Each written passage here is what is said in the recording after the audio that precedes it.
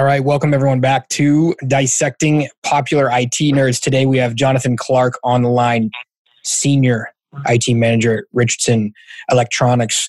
And every time I get an IT leader on the phone nowadays, it's a different story. And it could be anything. I have insane stories coming in.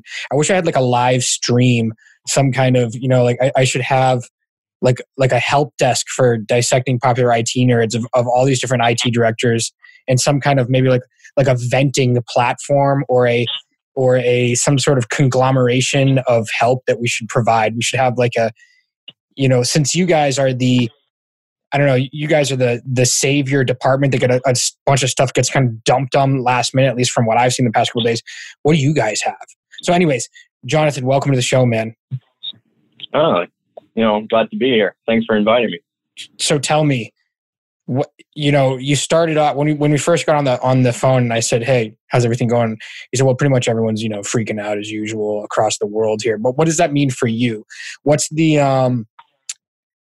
We're talking coronavirus, obviously. We're talking, and it's not. A lot of people kind of take this as a joke, and I don't take it as a joke because my father's 84 years old, and he's scheduled to go in for radiation and chemotherapy next week at a hospital where there's active cases of coronavirus. So obviously, if he catches it, just being 84 alone could kill him. But now being after getting radiation and chemotherapy, then being in a state of really highly compromised immune system, it would make it even harder, right? So I'm not taking this as like, this really isn't like a joke as much as we see all kinds of stuff get thrown around, and I think people even lightheartedly, just based on what they're dealing with in general in life, do make a joke out of it as a some sort of like stress relief. But in reality, can you paint a picture of what's the time frame been like for you and what's happened? And we were going to talk about something completely different, which I don't even remember. I probably had some sort of idea, but all of this has happened in the meantime. So let's talk about this. Yeah, so I mean, the coronavirus, it's like evolving day to day, right? Things are just rapidly progressing to more extremes. Companies are shutting down, and they're sending their employees to work from home where they can. It just seems to be a case of now, okay, this is what we're doing, but how long is it going to be? I think what will help, and this is my fault for not asking you this ahead of time, but I think what will help is, to as much as a degree as you're allowed to or you can, give me like a general topography of your network and your end users and how things are spread out for your company, because I think that will help kind of. It'll be nice when we hear what you're doing and how you're putting together. You know what I mean? Like what kind of responses are we making to things? Yeah. So in terms of the global network, so we have about 30 offices worldwide. We do have offices in China and Asia Pacific, and in places like Italy too, and Europe. So I mean, these are the countries that I think have been hit the hardest. Just only creeping into the USA now and starting to get more of a bigger issue. But in terms of the network, we're pretty much a Cisco platform, although we've been slowly migrating off Dell firewalls, the NSA firewalls, and moving to mainly Meraki, to be honest. I don't know how familiar you are with Meraki, but it's all cloud-based, and no, sure. I mean, I'm definitely familiar with it from a hardware standpoint, and kind of like I call it SD-WAN Lite if you're using kind of like some of the SD-WAN features of it. But yeah. So yeah, we moved to that, and we did have actually a dedicated SD-WAN provider before for some of our bigger sites. And when I say bigger sites, we're talking like 30 plus people. Yep. Most of the smaller officers range between 3 to 10. Mm-hmm. But we're pretty much a Microsoft shop. We use a lot of Microsoft products, and there's been a lot of. And what do you guys do? I mean, like, what do you guys do? I mean, are we in manufacturing? Right? We're not. It's not Burger King. Like, what do we do? No. You know what I mean? Well, it makes a big difference because, you can't send Burger King employees can't work from home. I mean, they just can't. Right. So do we just shut? I mean, a lot can at the corporate office, et cetera, et cetera. But I mean, for the most part, if we're making burgers, man. We're making burgers or we're out of business or we're shut down. So to what degree you know what I mean? Does that affect you? I mean, it's hitting us hard right now because we do manufacture products. We do things a lot for the Department of Defense, military contracts. We do a lot of semiconductor products, which are used for Intel and Samsung and all those processes that those companies do. But we're also doing a lot with the healthcare industry because our company's been solely based on tubes, right? Power tubes. And within the last 5 years, we got into tubes for CT scanners, so we're moving into the healthcare industry for that. And we have an Alta tube, is what we called it. And it's basically a direct replacement for the Toshiba CT scanner tube, the power tube that goes in there. Mm-hmm. So these are all manufactured here in Illinois. Mm-hmm. But with the way things are right now, production's kind of halted. We can't expect the manufacturing people and the shipping people to come in when there's this national pandemic going off. So what kind of messages, what kind of help desk tickets, what kind of, I guess, stuff has just been, I don't know if thrown your way, or have you been proactive about, or what's the communication, lines of communication that you've provided to, say, upper management, or what kind of, proactive, I don't know, work from home stuff have you had to do? So, I mean, we've just got over a large infrastructure migration last year, and we're now in the process of basically trying to update a lot of the software. And the biggest issue we've seen recently is like, well, all right, we're working from home, but we need to do invites and stuff for meetings. And the platform that we've been on for quite a long time is Lync Server 2013. And it's getting to the point where Microsoft doesn't even support that very well anymore. And we've been trying to get things along. We did have something in the pipeline to move to Skype for Business 2019. But just over this weekend, actually, I got the go-ahead to move users into Office 365 and push Teams out to everybody. So that literally working all weekend, getting that set up, Azure AD and everything synced up. And now we have users using Teams, and it's, there's no latency issues like we had before because Lync was not a point-to-point communications server, you went from like version 1.0. You went from like version 1.0 to like 5.0. Yeah, pretty much. And so the general reception's been great. People are using it, and the feedback's been all positive. But yeah, I mean, these are the kind of things we've always had a good setup, I guess, for remote workers. Because we have something called Microsoft Direct Access implemented into our infrastructure. Or I think the new version is always on VPN. And so most of the remote users have instant access to all of our domain and systems. So we're pretty good for that.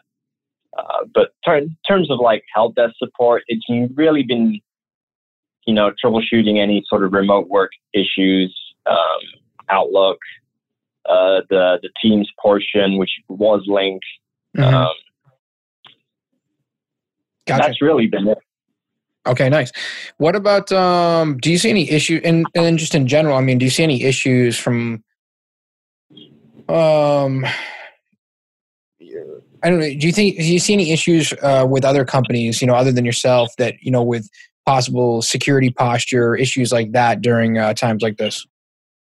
Oh, for sure. I mean, I think, for a company to send all of its employees home all of a sudden, it's going to definitely open up gaps in the infrastructure setup, I would think, where, things come up unexpectedly. You just can't connect to certain things, even through a VPN or direct access. And I think it just helps really just make your infrastructure a more solid platform, because then you have that ability and everything's just set up, ready to go. Like I said before, we do have a lot of remote workers or single person office staff. So we have a pretty good setup for remote workers already, but it's definitely shown us the weaknesses in our environment, such as like Lync 2013. It had to go. Yeah. What about bandwidth issues? Just curious, since I do internet. I mean, is there any type of like upload drains or anything like that, or any type of cloud applications that are suffering or anything? Well, we have a pretty good setup for that. So our main production environment is handled in our headquarters in Illinois. In fact, we just recently reversed that. We originally had our production environment in a co-location data center, but we have all a dedicated server room and everything in our headquarters. So we have dual internet service providers with 300 megabit connection,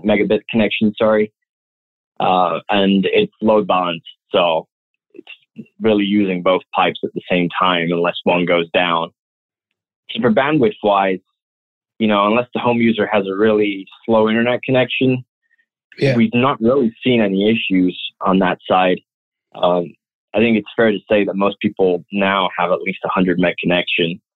If they're Comcast or AT&T, or they're selling their house, and moving somewhere. Right. Which is like something I almost did. I just got a gig fiber run. I live in like a very small town with like a local municipality, so we only had DSL up until like a year ago, and I was considering moving because of that. You just really can't be in my business and have DSL. So the second they ran the fiber loop in, I was like, yes, please, you can deliver me the fastest that you have. Probably way overkill for my household. But aside from that, at 9 years old, this is completely moving off subject here, but at 9 years old, you built a Pentium, which ages you, by the way. It does not make you old. It does not make you old. But when I think of my 9-year-old, let's see, my 9-year-old, could she build a computer? No, absolutely not. Absolutely not. But, they can run tablets and all kinds of other numerous things. But, what were you doing at 9 years old building? Was that your first computer? What was your first computer? So that was actually my dad's first computer. Back in 1994, I think it was when he got it. And I basically took the thing, I stripped it down. I started, playing around with the RAM configurations. And at one point, I think I got another processor for it. I think it was, I want to say a 150 megahertz Pentium. And it really just went from there. But I mean, even at a younger age, my parents always told me I had this talent or gift, call it, for technology and just being able to disassemble things and reassemble them, in perfect working order. And I guess that's where my passion for IT grew from one thing to another. So back then we had to buy RAM and like RAM sticks, like little like cards of RAM that we would like install on the motherboard and stuff like that. Right. Yeah. I mean, and you still go into I still like every now and then you'll open up a drawer somewhere, or you'll open up a drawer and there's like a bunch of old RAM sitting in the drawer or something. Or someone has like a 5-gallon bucket full of them that they're, going to melt down and recycle the copper or whatever. However we do that. Yeah. Nice. I mean, I still have a few ISA cards hanging around and AGP graphics cards too. I mean, nobody really ever talks about those anymore, but I mean, that's what started everything, really. My dad thought I was smart just because I could make the VHS and the like Betamax and the two VCRs work together and link them together with audio video cords and make one record to the other one and also still make the TV work at the same time, plus any other numerous things. And if someone unplugged one thing by mistake, it was, he would just go nuts, like, come on, fix this, and you're like, Dad, it's like, look, it says out here, in here, out here, in there, but it was, it's confusing. It's confusing for other people. Yeah. But that was my simpleton. He called me. He thought I was smart because I could do that simple stuff. So, anyways, how do you get from there to where you are now? I mean, one thing leads to another, right? So, I mean, I went to college for computer science. Yeah. I did a lot of other courses. I've done Microsoft courses. And then, when you start to get into the bigger stuff in IT infrastructure, you start looking at virtualization and networks, and done a lot with VMware and Hyper-V. And I'm starting to get more into the software side now, with Office 365 and all that portion. But yeah, I mean, I've been in different jobs, different areas of IT. I've done a lot. I've even done the manufacturing side of electronics. I worked for a company years ago where they used to do HID controllers for the military, trackables, keyboards, mice. Did all of that. And then got into the analyst side of IT, messed around with a lot of SQL, did a lot of custom reports. And then from there, it kind of evolved into more of the administrative side. Again, pretty much similar role to what I'm doing today, but a little bit more smaller scale. Of all of this stuff, what do you think was the hardest, the biggest learning gap, or the biggest learning curve? Biggest learning curve? Yeah. And it might be something completely different. It might be like the leadership portion, or it might be the, working on a team or communicating. I mean, it could be anything. The part that I've always had, I guess, problems with is the network side of things. I've gotten a lot better over the years understanding, the way that everything interacts, and I'm starting to catch up with IPv6. But yeah, I would say that's probably the area that I most struggled with in the past. Okay. And I guess what was the solution?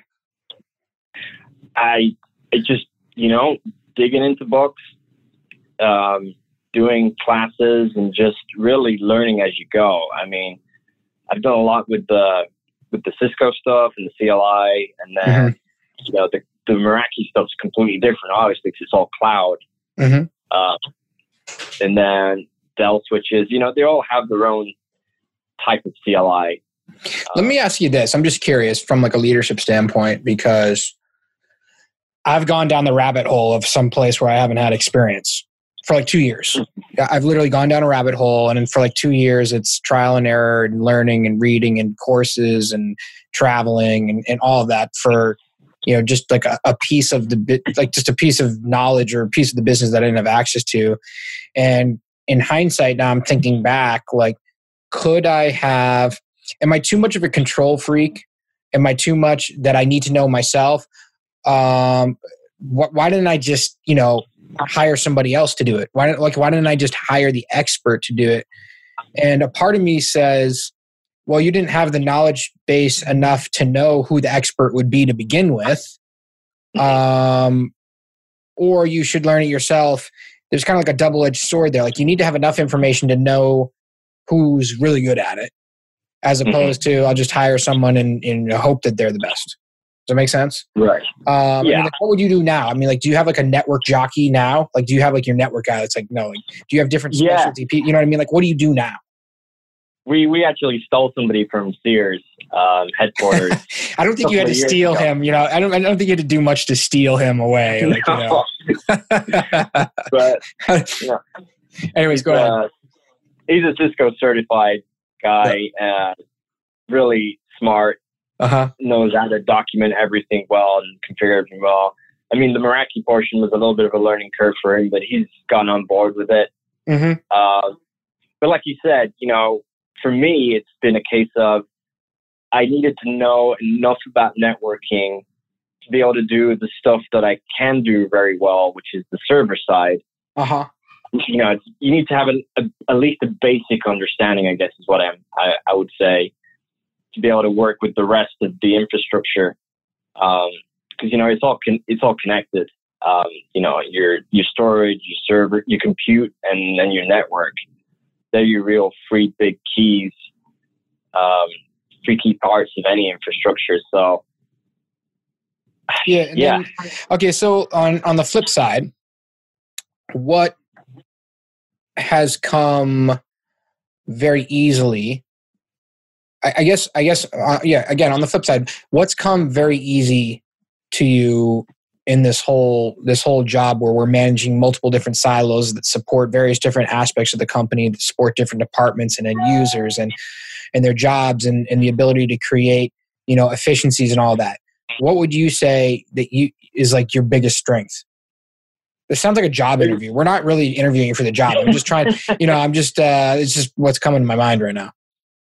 My biggest strength has always been the understanding of hardware, right? I know how all the components work together, and therefore I know which components, for a custom server build or a custom computer to purchase, because we do a lot with SolidWorks, so we have a lot of custom CAD stations built in-house.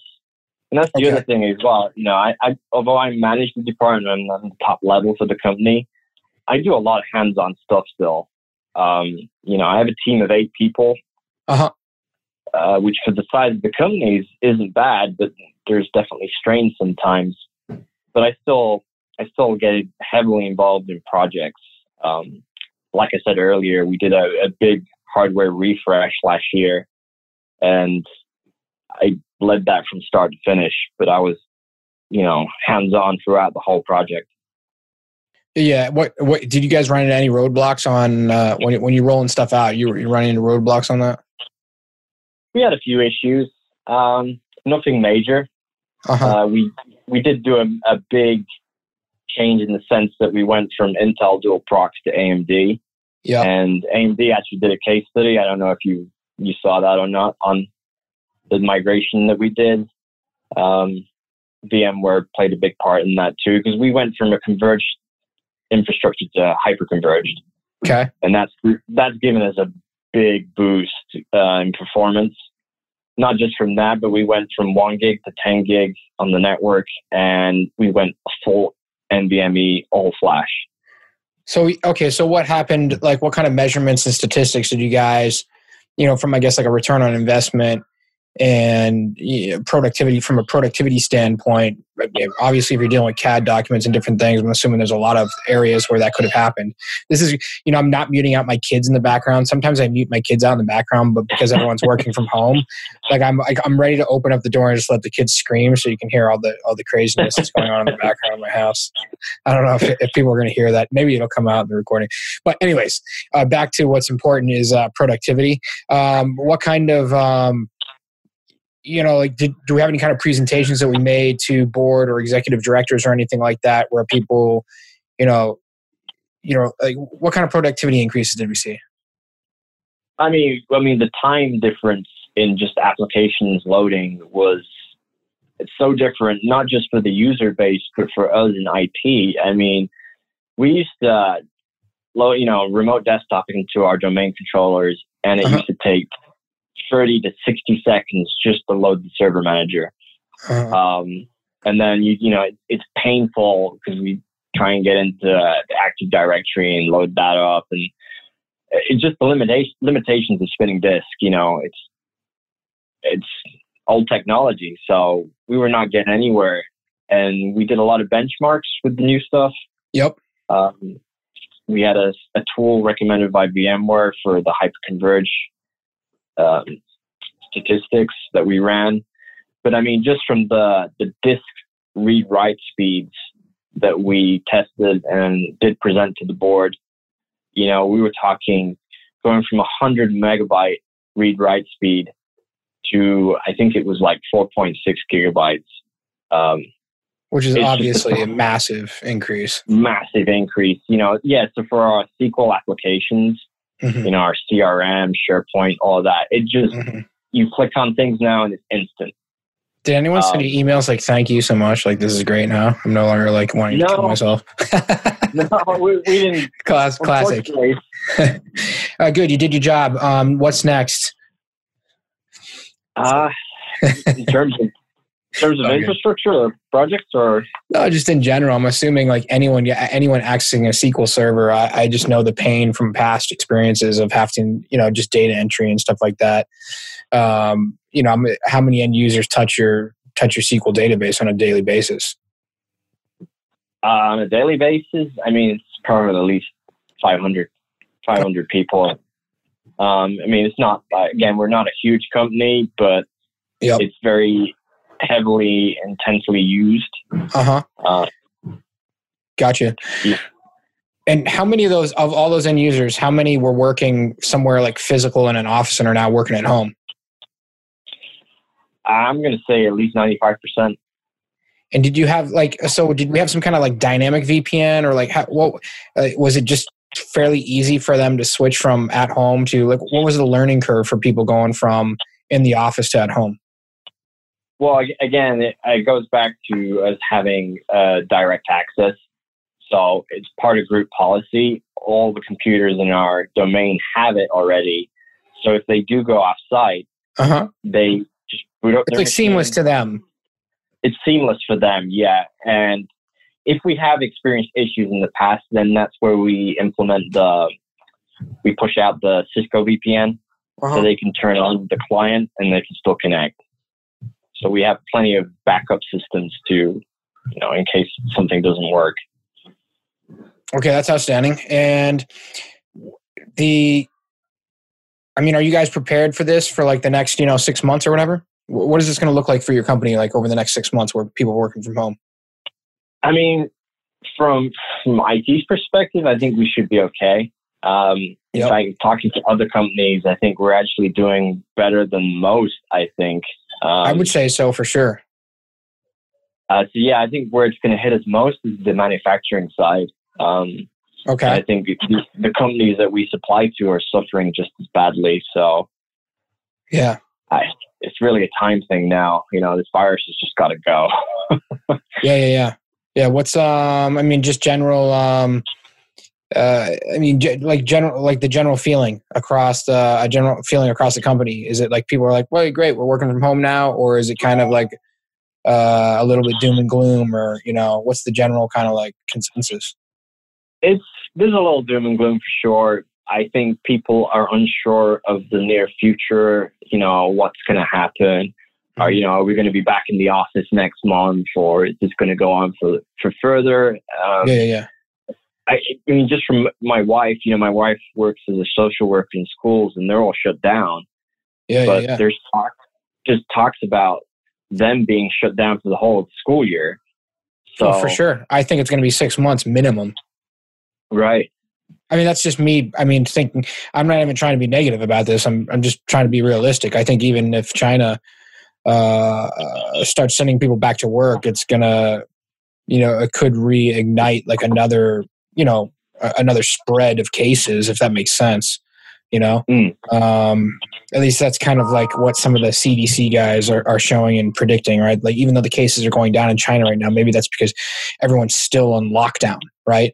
But when we open up factories again and thousands of people are like close to each other on the, on the subway, et cetera, that's a different dynamic. So, I don't want to say like interesting. I don't know if that's really the word. It's just, I'm kind of in a weird kind of emotionless state, I think, a day to day.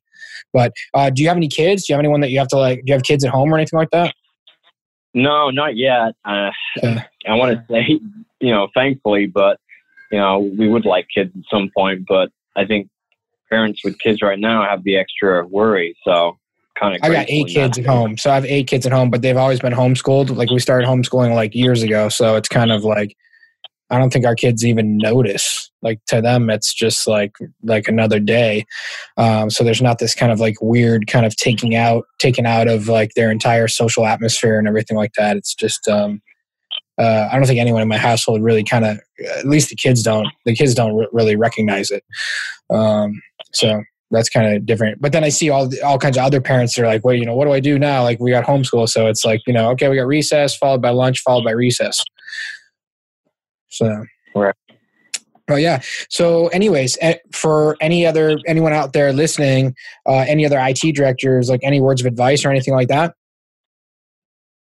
Like anything that's super helpful to you. So again, this show is for, this show is really for mid-market IT directors. It's for IT directors that manage, hundreds of users. Like you said, you have 8 people out of out of how many employees? 500 pretty much. So you have a great ratio. You have a like IT staff to end user ratio that is significantly better than most. The average that I've seen is at least like 100, is at least like 1 to 133.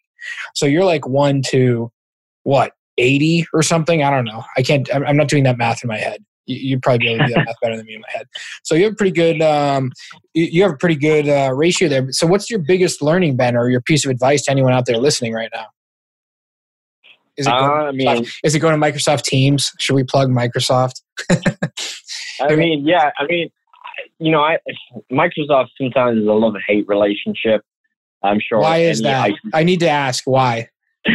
Because, if I'm going to criticize anything of Microsoft, it's support. We've had. Thank you. I'm I didn't say it. I have to have. When I say it, it's like skeptical. When you say it, it's true, right? Because I help people migrate to Microsoft Teams, right? Like that's like one of the main things I do that most people don't know is I help people migrate off of old phone systems, and if they, God forbid, they still have an email server on site, but I help people migrate to Teams, and even take their voice services over to Teams. And people think now Teams it's not fully baked yet, and they don't realize that there's like Microsoft direct routing partners that will provide a full help desk for them for free, so they don't have to call what I call 1-800-GO-POUND-SAND. What you're saying is support. So, anyways, please, I need you to go on about this. Why is support their downfall, and why can't you get better support for them? Because don't they have like their enterprise next tier up kind of gold and white glove thing for you? So yeah, we have an EA agreement with them because we buy everything Microsoft for the most part. But then they're restructuring right now in the background for the support, and they've got something that used to be known as Premier Plus, and now it's called Unified Support, I think. Yeah. And we consolidated people. Right. Anyways, I know how this works, but anyways, keep going. Wait, what is it called now? Premier Plus? You went from Premier Plus to what? We still don't have this. We're still on the EA agreement for the 24/7 problem request. And part of the reason for that is because they want you to sell a right kidney just to pay for the unified support. The cost, especially in the situation right now, is just astronomical just for 1 year. And how much is it? For us, I think it was a little 130,000 for the year. And what does that get you? So that gets you a dedicated account manager for support and various other things. They also offer deep dives into your Active Directory structure, basically doing health checks across your systems. And it gets you supposedly better support from an employee in Microsoft in the USA. To do what, I guess. Where do you need support the most? For us, it's usually been SQL and these weird anomalies that come up in Microsoft products. We recently just had one where process flows were failing in SQL, and we literally had a case open with Microsoft for 3 months, and they still couldn't figure out what the issue was. I'm taking notes. So, this is the most you've made me write. This is the most you've made me write throughout this entire thing. Just so you know, we are publishing this episode on LinkedIn, a Microsoft-owned company. I do love Microsoft. I have nothing wrong with them. Again, like I said, I do help people migrate to Teams. We're just trying to, we're trying to better this process. This is feedback. We call this positive feedback. Yes. Go ahead.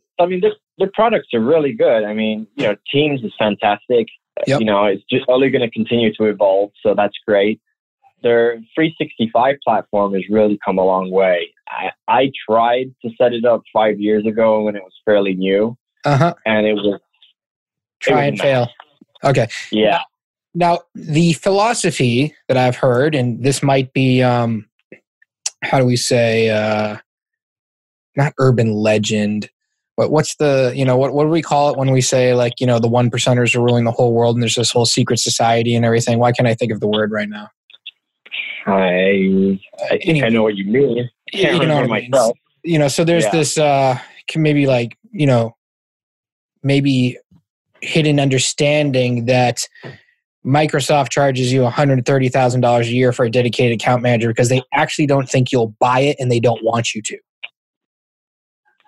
They actually want you to go to a premier partner or someone else because they just want to sell you the licensing. They don't want to be a support organization. They want to be a software organization. They want to deliver. They want to make their products and let someone else support you. What do you think about that? I think that's a pretty accurate statement. And I think a lot of companies are doing that. A lot of the big software companies, at least. It's kind of similar to what we just had to go through with HP. So, for managed print services, they pretty much told us, go to another provider for your support. We just want to sell you the printers, and that's pretty much it. And this is like my argument every day. I try to tell people this every day. Look, you really don't want to buy your dedicated internet service and your access to the public switch telephone network directly from the providers, because their entire goal is to sell you, get you into billing, and their level of customer support is always going to be a call center. Even if it is a call center, and people always ask me, is the call center in the United States? Who cares if it's in Manila?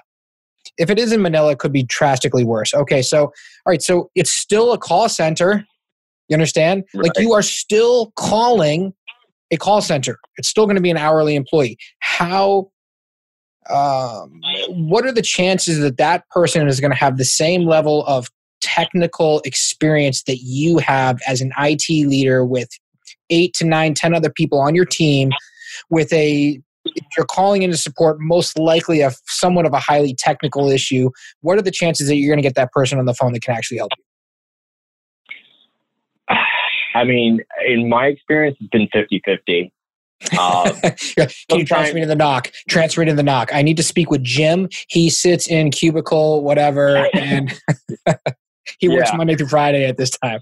Jim doesn't work here anymore. We've definitely been ping-ponged around different support agents. Look, some companies are great. Some companies are great. I'm not knocking that. I'm just like speaking in general because you brought it up. So anyways, how did we even get on that subject? I was asking you a piece of advice for anyone out there listening. And somehow we got on Microsoft and support and that being a pain point. Don't ask me how we've come full circle here, but to our listeners out there, what can you give back? What could you say that might be very helpful to people? I would say to any company out there, any IT director, that's looking at hardware refresh or different solutions, whether it's moving to the cloud or wherever, to seriously look at hyper-converged environments. Converged environments are just going the way of spinning disk, basically, is the way I look at it. And why would they not, though? Why would they not, I guess is the question. I mean, I guess maybe fear of the new technology. It's still, I don't want to say it's still new, but it's still definitely in development. In the case of it's still evolving, definitely with the VMware portion. And I guess sometimes there's a fear in there, you're making such a drastic change where you're taking out a portion, or we're not really taking anything out, you're molding it into one solution. And so let me ask you this. Why not create like a little small test environment first? Why not do something to give you that level of confidence? Well, I mean, a lot of hardware providers offer you that. Dell did that for us. They set up a virtual environment for us, and we played with it. And that's how we came to the conclusion, But yeah, I definitely would say there's a huge amount of cost savings right now that can be done with a hardware refresh, especially with what AMD is bringing to the table. And I will give them a lot of credit, and kind of a shout out if you like. I wish they'd give me at least a gift certificate to the Outback. You know, whoever your guy is over there, can you say, hey, there's this dude, his name's Phil Howard, he's got a big beard, he's on LinkedIn, I was on his a podcast, and I just want to let you know that I gave you a shout out, and you should probably contact him. So whoever your guy is, have him call me so that anyone that listens to this show, I can refer them to him and he can send me a gift certificate. You know, I need to make money somehow. Well, I mean, I was supposed to go over to their headquarters this June, but I guess that's shot to hell right now. So, oh wow. Let's I mean, on the back end. You know, send me this on the back end. We'll make he's a sales guy, right? Yeah. What's his name? You know what? You've got a different name. I've been talking to so many people at AMD. Okay. Let's find it. I'll put it in the summary of the show. First find out, well, maybe just, you know, maybe it's like we shouldn't just name him just because we're on the show here, but find out, ask his permission. I'll put it in the subject line of the show and we'll be like, call this guy and let's see what we can do for him. Maybe he'll be really happy. Man, been great having you on the show. Really appreciate it. Keep me updated on anything that happens. Like, you know, if you have any interesting stories or anything, I kind of want to track this from like an IT director standpoint on how the world is changing and life is changing right now. I want these stories of what people are running into. So really appreciate you taking the time today. No problem. Appreciate you having me on. Yeah, man.